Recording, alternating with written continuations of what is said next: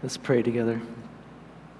Father, we thank you for your word as it unfolds who you are, who we are. Holy Spirit, would you come and illuminate our hearts, open our eyes to see wonderful things in Luke 18, and awaken us to the beauty of the reward that Christ offers us. And it's in your name we pray. Amen.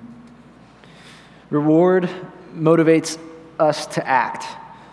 If we know that there's a chance to get a 10% off coupon, we'll subject ourselves to receive a ton of emails by subscribing to that seller's newsletter. Sometimes we'll do something goofy and sacrifice our pride for the reward of attention or a good laugh. Commission jobs are dependent on performance, and those who perform well receive a measure of reward. We'll take on a project for the joy and reward of seeing it completed. People will risk their lives in combat for the reward of honor, victory, and peace. Reward motivates us to act. So, should this be true for us as it relates to following Jesus? Should we as Christians follow Jesus at all costs simply for the reward of it? Should we be calling people to leave their old life behind, to believe in and love Jesus above all else because of what's in it for them? Should you trust a Savior who makes a lot of promises about the life and riches you'll have in a heaven that you can't see? The answer, I think, to all of these questions from Luke 18 is yes. Yes, the reward of following Jesus should motivate us to follow him at all costs. That's what the reward is there for, to motivate us. Yes, you should leave behind your old life to believe in and love Jesus because of what's in it for you. Yes, you should trust a Savior who makes a lot of promises about the life and riches in a heaven you can't see because he will make it happen.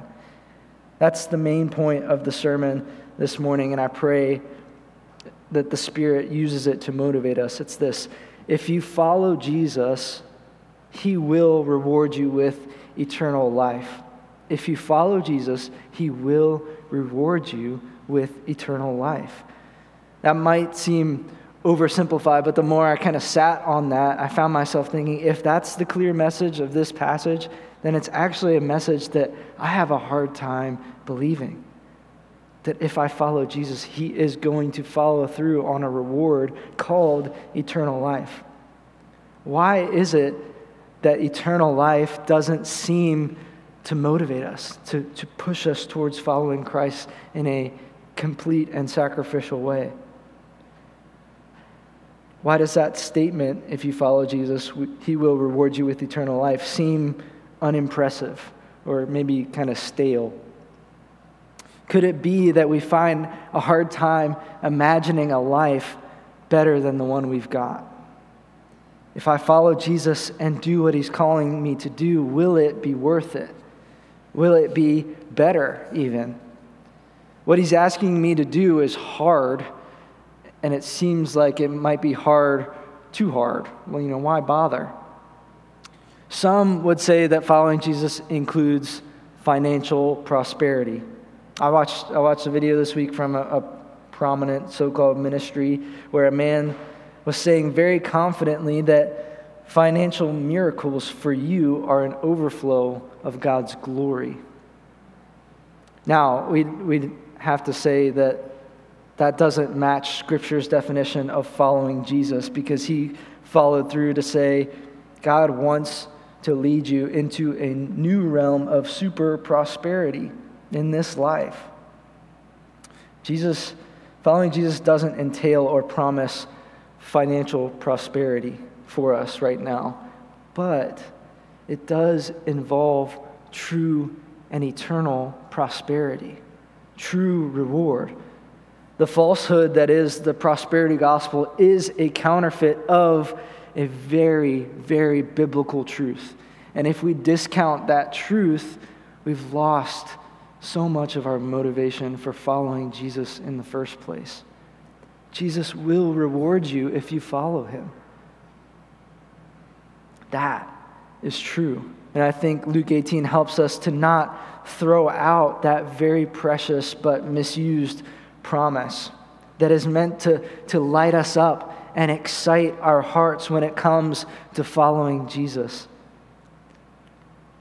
Here's that promise. If you follow him, he will reward you with eternal life. I found it helpful a few weeks ago to ask questions as we go along. So there's 4 questions this morning, and some of them are actually hopefully right in the passage that we just read. Point number 1 is, what must I do? This is where the requirement of following Jesus is laid out in verses 18 through 23. What must I do? Jesus had just reprimanded his disciples and taught them that there is something about dependent, helpless children that shows who is able to receive the kingdom of God. In striking contrast to a helpless baby, now a ruler comes to Jesus with a question. And we don't have much detail about this man, but we know that he is in kind of the ruling class of the Jews, and he has a lot of money. In other words, he's not anywhere near like a helpless child. And that actually has implications for what it takes to enter the kingdom of God. He has chosen to come to Jesus to ask him a question, and Mark's account of this same story shows this man coming and falling before Jesus. So he really does want an answer and shows at least some level of desperation as he approaches Jesus and says, "Good teacher, what must I do to inherit eternal life?" He's asking something we'd all love to know. How do I get eternal life? Jesus, how do I get in on this? We'll come back to that, but Jesus focuses in on how this ruler addresses him for some reason. And Jesus said to him, verse 19, "Why do you call me good? No one is good except God alone." Jesus seems to be doing kind of 2 things here at once. He seems to be correcting and inviting the ruler at the same time. Every resource I looked at this week agreed that the title good was only ever really given to God himself or his law. It's a high title, and it's also reserved. It's reserved for those 2 things, God himself and his law. God is good, so why, Mr. Ruler, are you calling me good? Jesus says. He's correcting kind of any unnecessary flattery that's going on, but he's also inviting this man to make a connection. God is the only one good, but you did call me good. Just like Philippians 2 says, Jesus did not account equality with God as something to use to his advantage, so he downplays it, but he doesn't deny it. He doesn't deny that he is the only good God. This is one thing the ruler has misunderstood in asking his own question about inheriting eternal life. He's missed the fact that Jesus is the one who grants that eternal life as God himself. How can we possibly receive eternal life without knowing who it comes from? Jesus prayed this in John 17:3, "And this is eternal life, that they know you, the only true God, and Jesus Christ, whom you have sent." Knowing Jesus is the gateway to eternal life, this eternal life that we're all after. And knowing Jesus in all his splendor and beauty is the goal of that same eternal life as well. Jesus moves on to actually answering the ruler's question in verse 20. He says, you know the commandments. In other words, you know what is required. Do not commit adultery, do not murder, do not steal, do not bear false witness, honor your father and mother. For Jews, the law was their covenant with God, and keeping the law brought blessings that God had promised to them.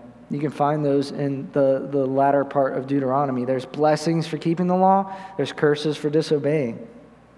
But notice this in Deuteronomy 5:29, when this is right after Israel rehearses the law again. You have the 10 Commandments in Exodus, but then they rehearse it again, and it's kind of like a commitment ceremony where, okay, these are the 10 Commandments, we're committed to doing these.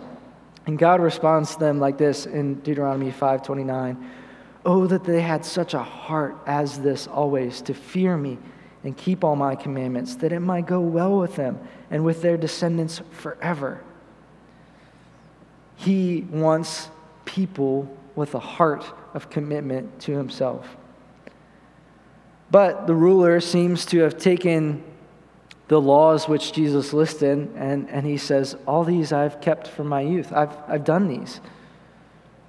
It's probably accurate that since his time as a boy until now, he hasn't slept with another woman, he hasn't killed anybody, he hasn't stolen, given false testimony, and he has honored his father and mother. He's a ruler and also a faithful man.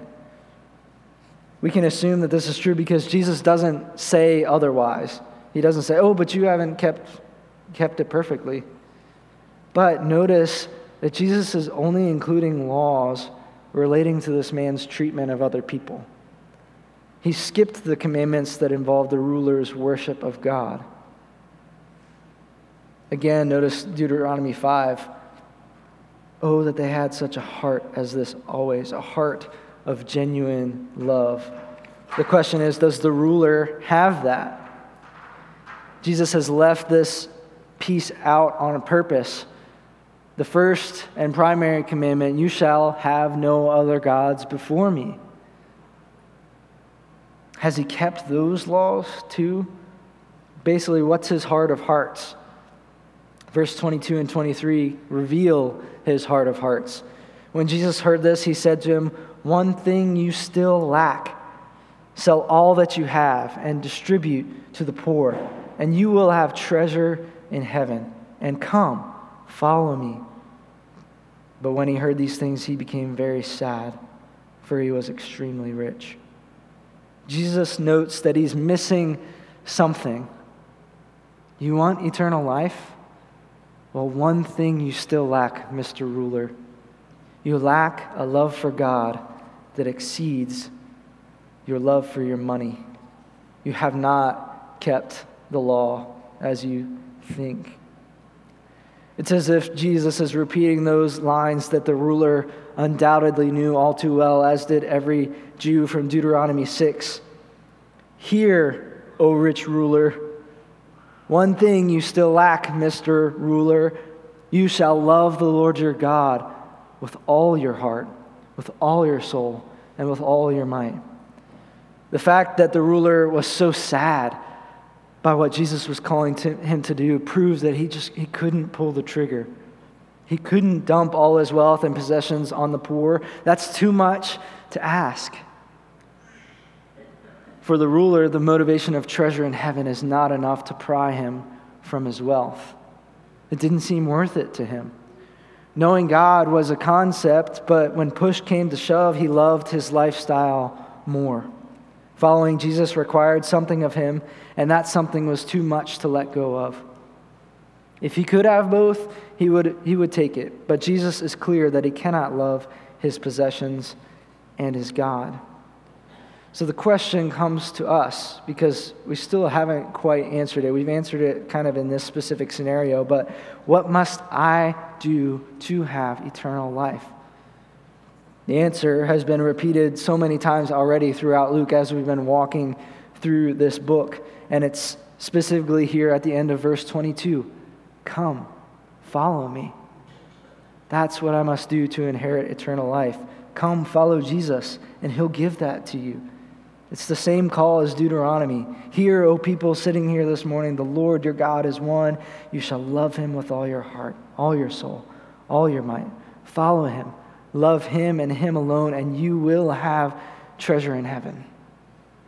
This morning is a chance for us to take an honest look at who or what we are following or loving most. We could address so many things, so many loves or things that we prize, but I want to focus on the particular love that's addressed here, which is how easy it is to love money to the neglect of following Jesus. And guys, I've wrestled a lot in the last 10 months about how my life should look like as a Christian, as a son of God, who for all intents and purposes is rich. how am I supposed to look at financial stability and wealth and steward it in a God-honoring way? I struggled with that and found myself just confused generally. Do I feel guilty for material blessings and gifts from others? Am I supposed to occupy some lower standard of living to avoid seeming excessive? Should I be giving more than I'm giving currently? How do I know whether I'm enjoying stuff too much? I've got so many questions, and no doubt you do at times too. But what it boils down to is what do I love? What do we love? As in, truly desire and cherish the most. I call myself a rich Christian because I think that's where most of us are in this setting. I think if we disqualify ourselves from that group of people, we're really missing out on the call here. We are this ruler. We have a lot, we enjoy a lot, and it's a gift from God. Which begs the question, does your love for having or acquiring possessions, having or acquiring money, saving and keeping wealth, and maintaining a particular lifestyle compete with your love for God? Or does your use of those things aid in pushing you into a deeper love for Jesus and for others? What do you desire and cherish the most? Now that sounds vague, but I do think we have to answer that if we're going to follow Jesus wholeheartedly, which is just what this man is unable to do. I wonder if the stagnation of our, or just like spiritual lifelessness that we feel sometimes is because our concerns are wrapped up in places that our primary concerns aren't meant to be wrapped up in. In addition to that, our love for more could ultimately choke the life out of our faith. Think of the parable of the sower in Luke 8. What does the seed choked out by the weeds symbolize? Jesus explains it. It is the person who heard the word and believed for a time, but whose faith was void because these three things choked it out: the cares, the riches, the pleasures of this life. Friends, that's a real threat to your faith right now. The cares, the pleasures, the riches of this life. We can pretend like our stuff is so wonderful that our heart for riches and God can coexist, but they can't. One will swallow up the other, and we have to make a conscious choice. That's what Jesus is calling this man to do. He's asking him to make a conscious choice that reflects in his actions. Who do you love the most? Will you sell all that you have to the poor, or can you not give that up? And Luke doesn't mince words when it comes to the danger of riches. What we're not saying this morning is that having and the blessings that we receive from the Lord are evil. No, that's not true. And I know you've probably heard that so many times. They're meant to be enjoyed in the praise and worship of God, with Him as the focus. They're not meant to occupy a central position. But Luke, speaking to Theophilus, says and mentions Jesus saying over and over again that there's danger in riches. He notes Jesus' cautions more than any of the gospel writers. It seems like it's a priority for him. And I think it's because he wants that Theophilus, that rich man, and the Spirit wants us to know that the pleasure and possessions have this unique ability to steal away our love from the source of all goodness and pleasure, which is God, who alone is worthy of our worship. Perhaps if we didn't love our stuff so much, we would have a whole lot more bandwidth for loving and adoring our Savior. This doesn't mean just love stuff less. By stuff, I mean kind of the whole, like whether it's dollar bills or possessions or things or what we can acquire with our money. Doesn't mean just love stuff less. It means worshiping God through those blessings so that He ultimately matters more than the gift itself. If you want help discerning just how to go about that, I just recommend this. This is a little tiny book called Strangely Bright. And I just recommend it to you. It deals with that contradiction between, well, God should be my greatest joy, but he gives us all things to enjoy. How do I make sense of that? He should be the main focus of my worship, but he says he's blessed me with these things to enjoy them, which is good and right. So this book has helped me not downplay the wonderful gifts of God, not treat them as bad, but to enjoy him through those things. In a backwards kind of way, that causes me to love my stuff less because I love the glorious, generous God who's given me these things. I just think that's a predicament we don't really like to address right now, but it's as far as like navigating through what we have, what we've been given, what we've been blessed with, especially if you're just the beneficiary of a lot of generosity from family, from others. It's like, okay, what am I supposed to do? Am I supposed to feel guilty for this? Or how can this be turned around in praise to God and worship to him? So I recommend that to you. Read it with your spouse. Let your teen read it. If you're interested in getting it, be happy to get that for you. I think it's shaped me in some particular ways, but it debunks part of trying to figure out, do I love money? Do I love something else other than God? Or am I loving God through those good things that he's given? Loving Christ more than our stuff also doesn't mean that we just automatically trade places with the poor. But it does mean we need to make a concerted effort to push back against those choking effects of riches through generosity and sacrifice, especially towards those in need, in order to ensure that our love for Jesus is for him alone. There's conscious effort and decisions that say, I know that riches and the cares and the pleasures of this life are going to threaten to choke the life out of my faith. They want to take my attention off of Christ and onto less important, less eternally significant things. So I want to consciously push back against that. So what habits of managing your things or managing your money reflect loving Christ more?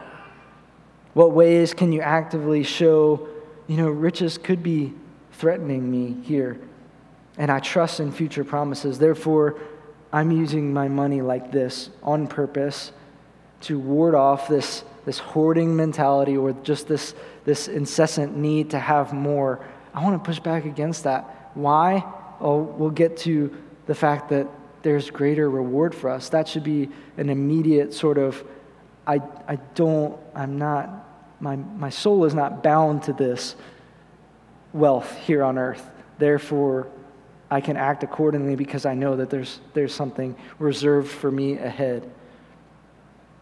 What must we do to inherit eternal life? Partly, we must trust that the eternal life Jesus offers as a precious reward for following him is worlds better than any amount of money or any level of ability to buy and have and keep money or possessions. That incessant desire to have more or to keep as much as you have at all costs, it might consume your life to the point where you never see the glory of the reward of an eternity with Jesus. And friends, I don't like what this requires of me, what this passage requires of me. That's my immediate response. I don't like what this requires of me. But the weight of having to choose one or the other, if it's dependent on one or the other, it does make me want Jesus much more. Jesus, if my stuff stands in the way of me getting to you, then take it. If that next big purchase never comes because you want my whole heart, may it be so. If sacrificial and excessive generosity is one way to keep me from loving my money more than you, show me who I can give to.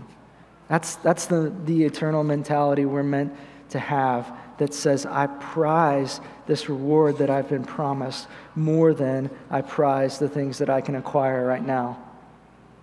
I was affected when Dan introduced us to 1 Timothy 6 in his sermon on the parable of the rich fool in Luke 12. 1 Timothy 6 is the rich Christian's handbook, And like I said, I think that describes us generally as a church, economically speaking.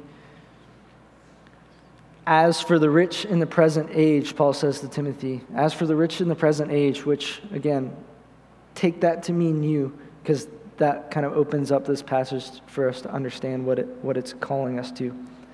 As for the rich in this present age, charge them not to be haughty, nor to set their hopes on the uncertainty of riches, but on God, who does what? Who richly provides us with everything to enjoy. They are to do good, to be rich in good works, to be generous and ready to share, thus storing up treasure for themselves as a good foundation for the future, so that they may take hold of that which is truly life. And I can't help but wonder, where does Paul get that idea? He's learning that from Jesus.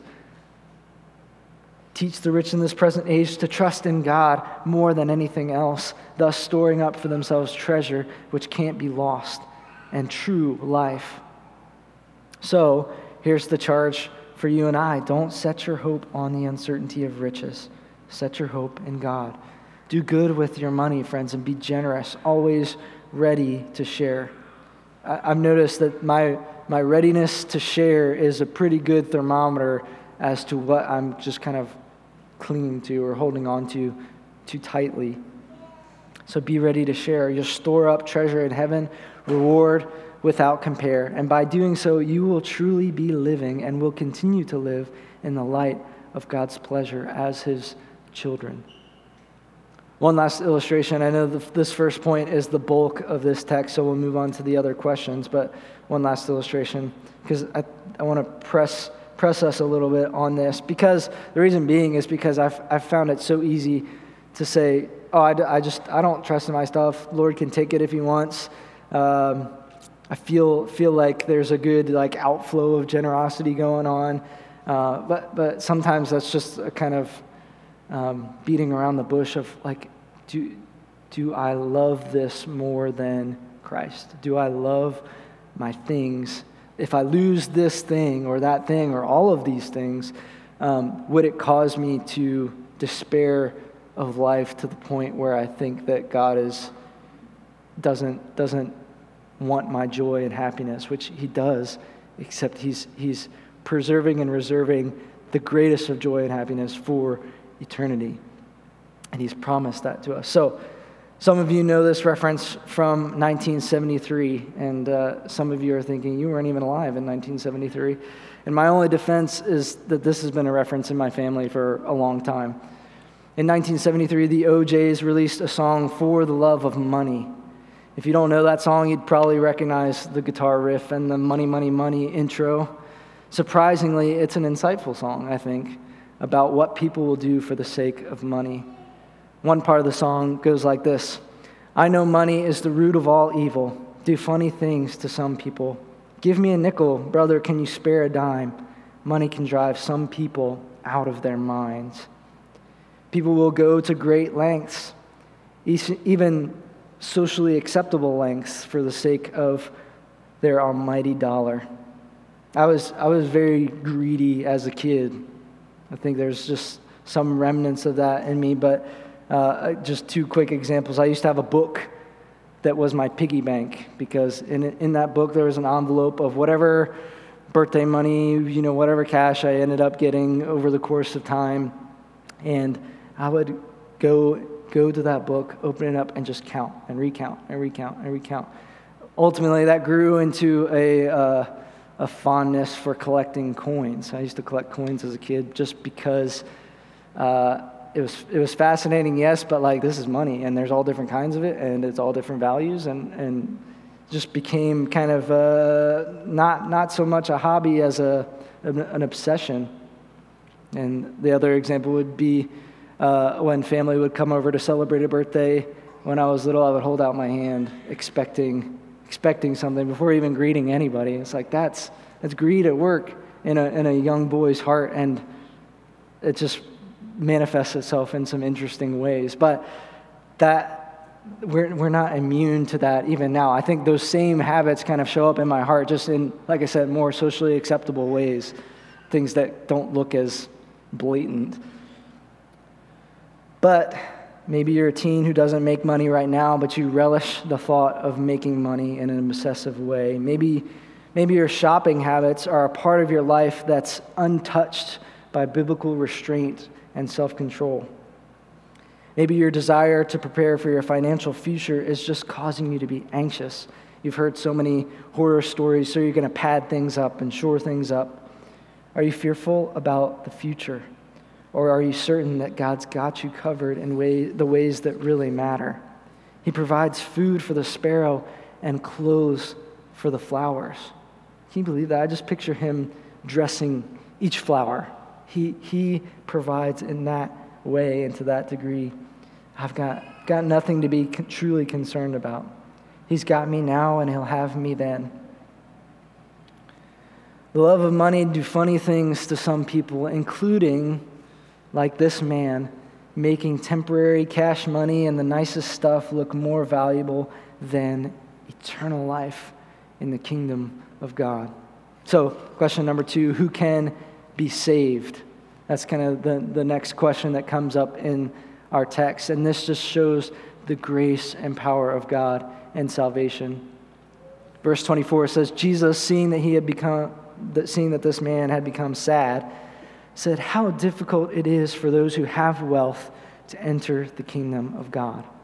For it is easier for a camel to go through the eye of a needle than for a rich person to enter the kingdom of God." After talking about the love of money and what was really going on in this rich ruler's heart, it's clear that what Jesus is saying is a fact. It is hard for those who have wealth to enter the kingdom. That makes my ears perk up as one who has all, we have all that we could ask for and money to spare in some ways. That means it's difficult for someone like me to enter the kingdom. Jesus uses an outlandish hyperbole to get the point across. You'd have an easier time walking a camel through the eye of a needle than seeing a rich man enter the kingdom. And lots of people have debated that illustration that Jesus is using. And so far as I can tell, he's talking about a camel and a needle. And there's no accident there. A really big camel, a really small needle. The point is, it's hard. In fact, it's actually impossible for the rich to enter the kingdom. Why? Because his heart is divided, like this rich ruler. He can't and won't trade his temporary wealth for eternal reward. And those around Jesus are perplexed because he's saying this is impossible. So they ask Jesus, then who can be saved? If this man who kept the law and was blessed materially won't make it into the kingdom, then how can anyone? I'll just pause right here, reflect back to the little children who Jesus says, this is who the kingdom belongs to. So he's not saying it's impossible for anyone to enter the kingdom, because what he says next clears it up. What is impossible with man is possible with God. Now, we've heard that a million times, kind of stripped right out of this passage. What is impossible with man is possible for God. But what he's saying is not, it's possible with God to let a rich man enter the kingdom of heaven. What he's saying is that anyone being brought into God's kingdom by faith is a pure miracle of God's power and grace and no one else's. The people listening are driven to despair by what Jesus is saying. They're thinking, well, where's the hope for me, Jesus? To which Jesus responds, your hope is in God's ability to save. And that's where our hope is today. All of my hope is in the power and mercy of God, who is able to save me from sin and death and even deliver me from my love of money. Who can be saved, Jesus? To which Jesus effectively answers, the one whom God saves. Like I said, Jesus' words about it being difficult for the rich to enter spook me a little bit when I consider myself kind of in that category. So the breath of relief comes when Jesus says that God is able to basically make room for this camel to make it through the eye of the needle or the narrow gate that leads to life. He can do it. He alone is able to save, and he is so gracious for letting us in.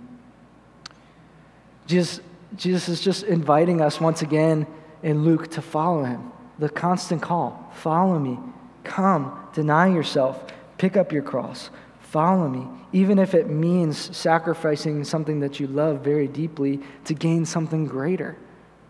That leads us to the third question: what's the payoff? Jesus, you're asking me to follow you. What's in it for me? What's my motivation? We said that reward is meant to motivate us. How can I know that it is worth more than being a rich man? I had a Sunday school teacher call Peter ready, shoot, then aim, Peter, or shoot from the hip, Peter. And that's kind of what he's doing here. He's eager to respond to Jesus. And Peter said, see, we've left our homes and followed you. He's kind of trying to say, well, this is what we've done. We've done this. We're all good, right? And I think it's interesting because you'd expect Jesus to respond to that and maybe rebuke Peter. But he actually kind of affirms what Peter is saying by going beyond what Peter has said. And he said to them, this is verse 28, truly I say to you, there is no one, not just you, Peter, and all the disciples, there is no one who has left house or wife or brothers or parents or children for the sake of the kingdom of God, who will not receive many times more in this time and in the age to come eternal life. Jesus isn't referring here to relocating for a job or relationships you've lost because of general disagreements. What he's saying is that every sacrifice that you make for the sake of the kingdom will be totally worth it. He's kind of enveloping all of the loss that you'll experience as a Christian for making decisions in obedience to Christ. All of those will be worth it because the reward is so great. Worth it doesn't mean easy. He's saying that you may lose relationships and family in the place where you live. You might be outcasted or rejected or killed for that matter. We don't like to think of that possibility in America, but we should not abandon the fact that following Jesus does involve loss at all levels, at various levels. But Jesus is determined to point us to the fact that even if you lost your life for the sake of the kingdom of God, oh man, it will be worth it. Mark's account of this passage says you will be blessed 100-fold, 100 times on top of that. Every amount of money you give for the advance of the gospel that you could have used otherwise will be worth it. The loss of someone breaking ties with you for trying to bring the gospel to them will be worth it. Every time you relocate or leave your family with gospel purposes in mind, that will be worth it. Every time you fumble through sharing the gospel with someone and they do look at you sideways, oh friends, reward is waiting for you for that step of faithfulness and a measure of suffering. Every investment of time into your children to help them grasp the love of Christ when you could have been doing something else will be worth it. God sees and is poised to bless you. Every time you have to make a tough decision to maintain your integrity, that will be worth it. And how? Because out of his abundance of grace, God will grant you, not as payment, but as a gift, he will grant you eternal life for having persevered to the end. It will be worth it because you will gain eternal life. And in this time, you will also have the Holy Spirit, who is the guarantee and down payment of that very promise. Another particular blessing is that we gain a family that we didn't expect to have. When I think about what it took for the Lord to relocate particular people, gather them in this church, is this definite number of people, it's just miraculous. And the gift of friendship and brotherhood and sisterhood that I know Jackie and I have experienced is just marvelous as a result of God blessing. And I'm not saying that we've sacrificed all to come to Dayton, but I know my wife could speak to this as well. There's something to the leaving of family for the sake of another spiritual family that is just so fulfilling in some respects. And so it reminds me that our Father in heaven does bless us and is looking to care for us. And it just builds my faith for what Jesus is saying here. He is going to reward us with eternal life if you follow him. He is going to come through on that promise. Many of you know the part of this story I'll mention here for a quick moment, the beginning of Pilgrim's Progress, where Christian, the main character of the story, just recently heard about the bad news of destruction that's going to come upon his city because of its wickedness. He receives the good news that there's not just a way out, but there's a better, shining city that he can live in forever, but only if he left ASAP. As he makes up his mind to leave, his wife and kids refuse to come and are trying to get him to stop this craziness.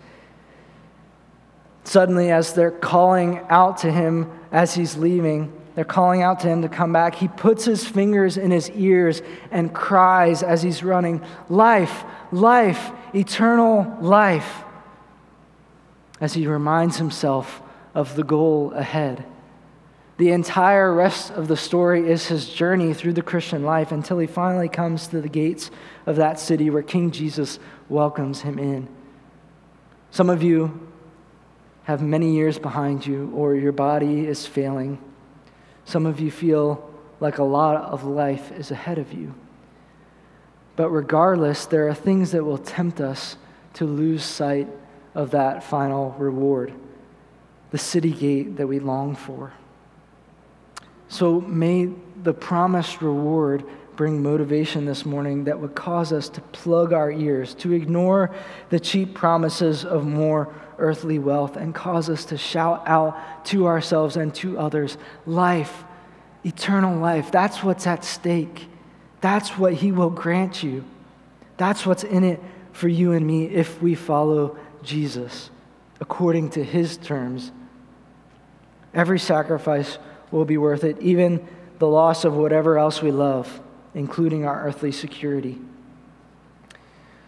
If I'm honest, sometimes I'm scared that reward won't be there. I'm wondering, is it going to be there? That moment where the Lord takes me, will I see that reward? I think that's the evil one whispering, did God really say that eternal life is what you'll get? Will it even be better than the nice life you have now? Well, one thing I'm sure about from Luke 18, it's that the rich man went away sad. But the psalmist says God's got fullness of joy and pleasures for how long? Forevermore in store for us. If the rich man is the man who's sad, I want what Jesus is offering. And we've been conditioned a little bit to not want something too much. Kind of live in a little bit of an evangelical world that makes it seem like you can't want something too much, or because that's wrong, in case it rules us.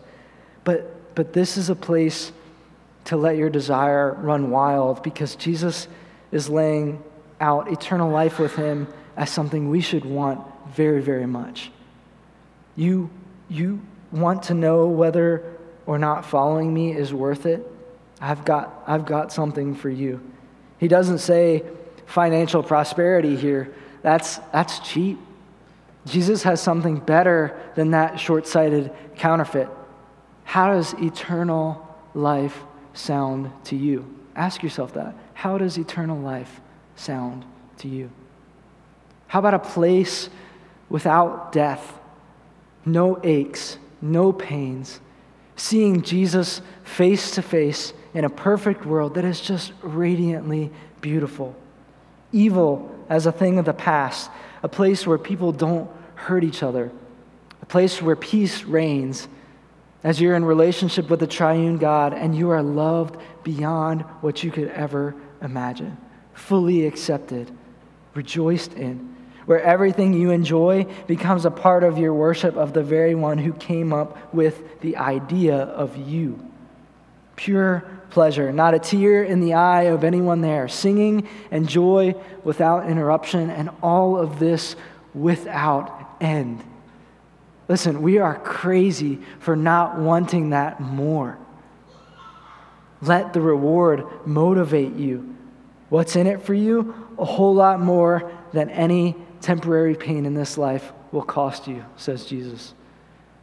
I said this 2 weeks ago, and I say it because it's just a way to rehearse this reality to myself.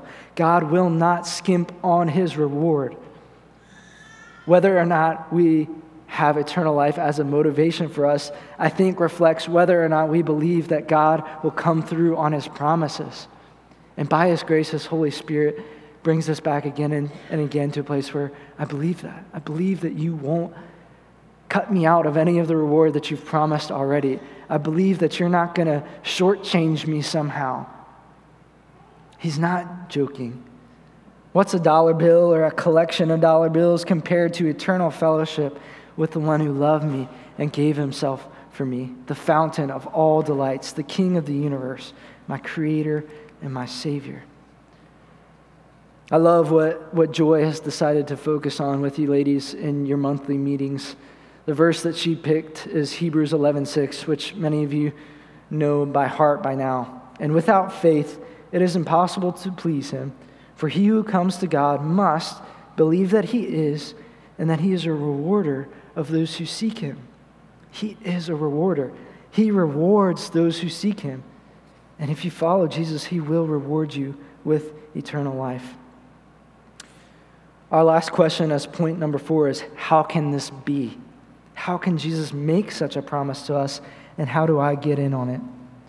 So before we look at verses 31 to 34, I'd like us to listen to Jesus while we take the Lord's Supper together. Now we take the Lord's Supper to take note of the fact that Jesus was in fact a sacrifice for sins. And as we come and gather to take this together, if you've trusted in that sacrifice and responded to his call to come follow him, then this is a moment to remember and be spiritually revitalized. Whether you're a member of this church or you're a part of another church and are at peace with your brothers and sisters, you can join in on this. If you're not a Christian and have not chosen to follow Jesus, we ask that you just remain in your seats and listen. As for those who've trusted in Christ, we got stations in the front and the back. Worship team, you can stay seated for just a little bit as we walk through this last point. But we want to take this with these verses in mind. So you can come, take your cup and your bread back to your seat. Maybe not open it just yet, just in case, and then we'll share in this together. Okay, so how can this be? How can it be that Jesus can promise us eternal life in exchange for following him as a gift, as a blessing to us? We've already seen how what is impossible with man is possible with God. In other words, your wealth, your righteousness cannot save you, but God can save. He sure can. We've fallen short of his glory. We've sinned and rebelled against him with every fiber of our being. We have no hope of eternal life unless God steps in. So where does that leave us? It leaves us desperately looking for a Savior, someone who can do what we couldn't do, keep the law, love God first, pay for our sins, raise our dead hearts to life. So we come to him even this morning, even when we come to the Lord's Supper to refresh our minds and remember the sacrifice of Jesus and what it cost him to save us. And we come helpless, just confessing our need for him. And as we look at this passage in Luke, we have to remember that we're still in this section of Luke where Jesus is slowly but surely journeying to Jerusalem. Next week we'll find him in Jericho, which is en route to Jerusalem, and he's going there for one reason. So here's what he says in these last verses. And taking the 12, so gathering the 12, he said to them, "See, we are going up to Jerusalem, and everything that is written about the Son of Man by the prophets will be accomplished.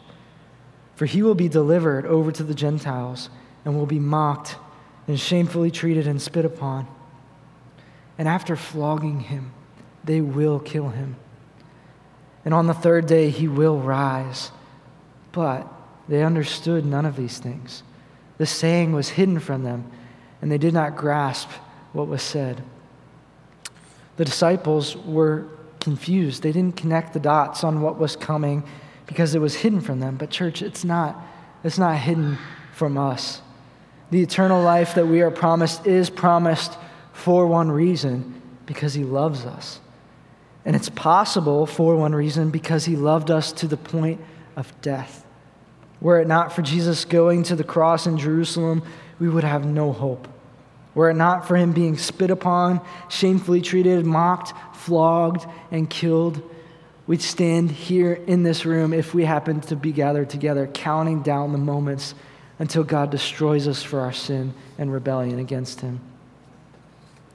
But for those who trust in him, it's a different story. Now we sit here holding two symbols of this dark and tragic moment where Jesus' body was torn open and his heart bled dry. We don't take the cup and the bread to be saved, but we take it because it's a visual message to us.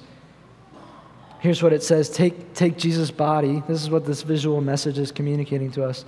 Take Jesus' body, which was fashioned in his mother's womb, with the specific purpose that he would walk among us and then be killed for us. And also take his blood, which was poured out to forgive you of your sins. He wants us to live with him forever, to the praise of his glory. And he went to this length to make sure that it happens. And we rejoice in that. We say, Jesus, thank you. My life is yours if it means eternal life with you. So Jesus took that bread on the night that he was betrayed, and he gave thanks and broke it and said, this is my body, which is for you. Do this in remembrance of me. Let's eat together.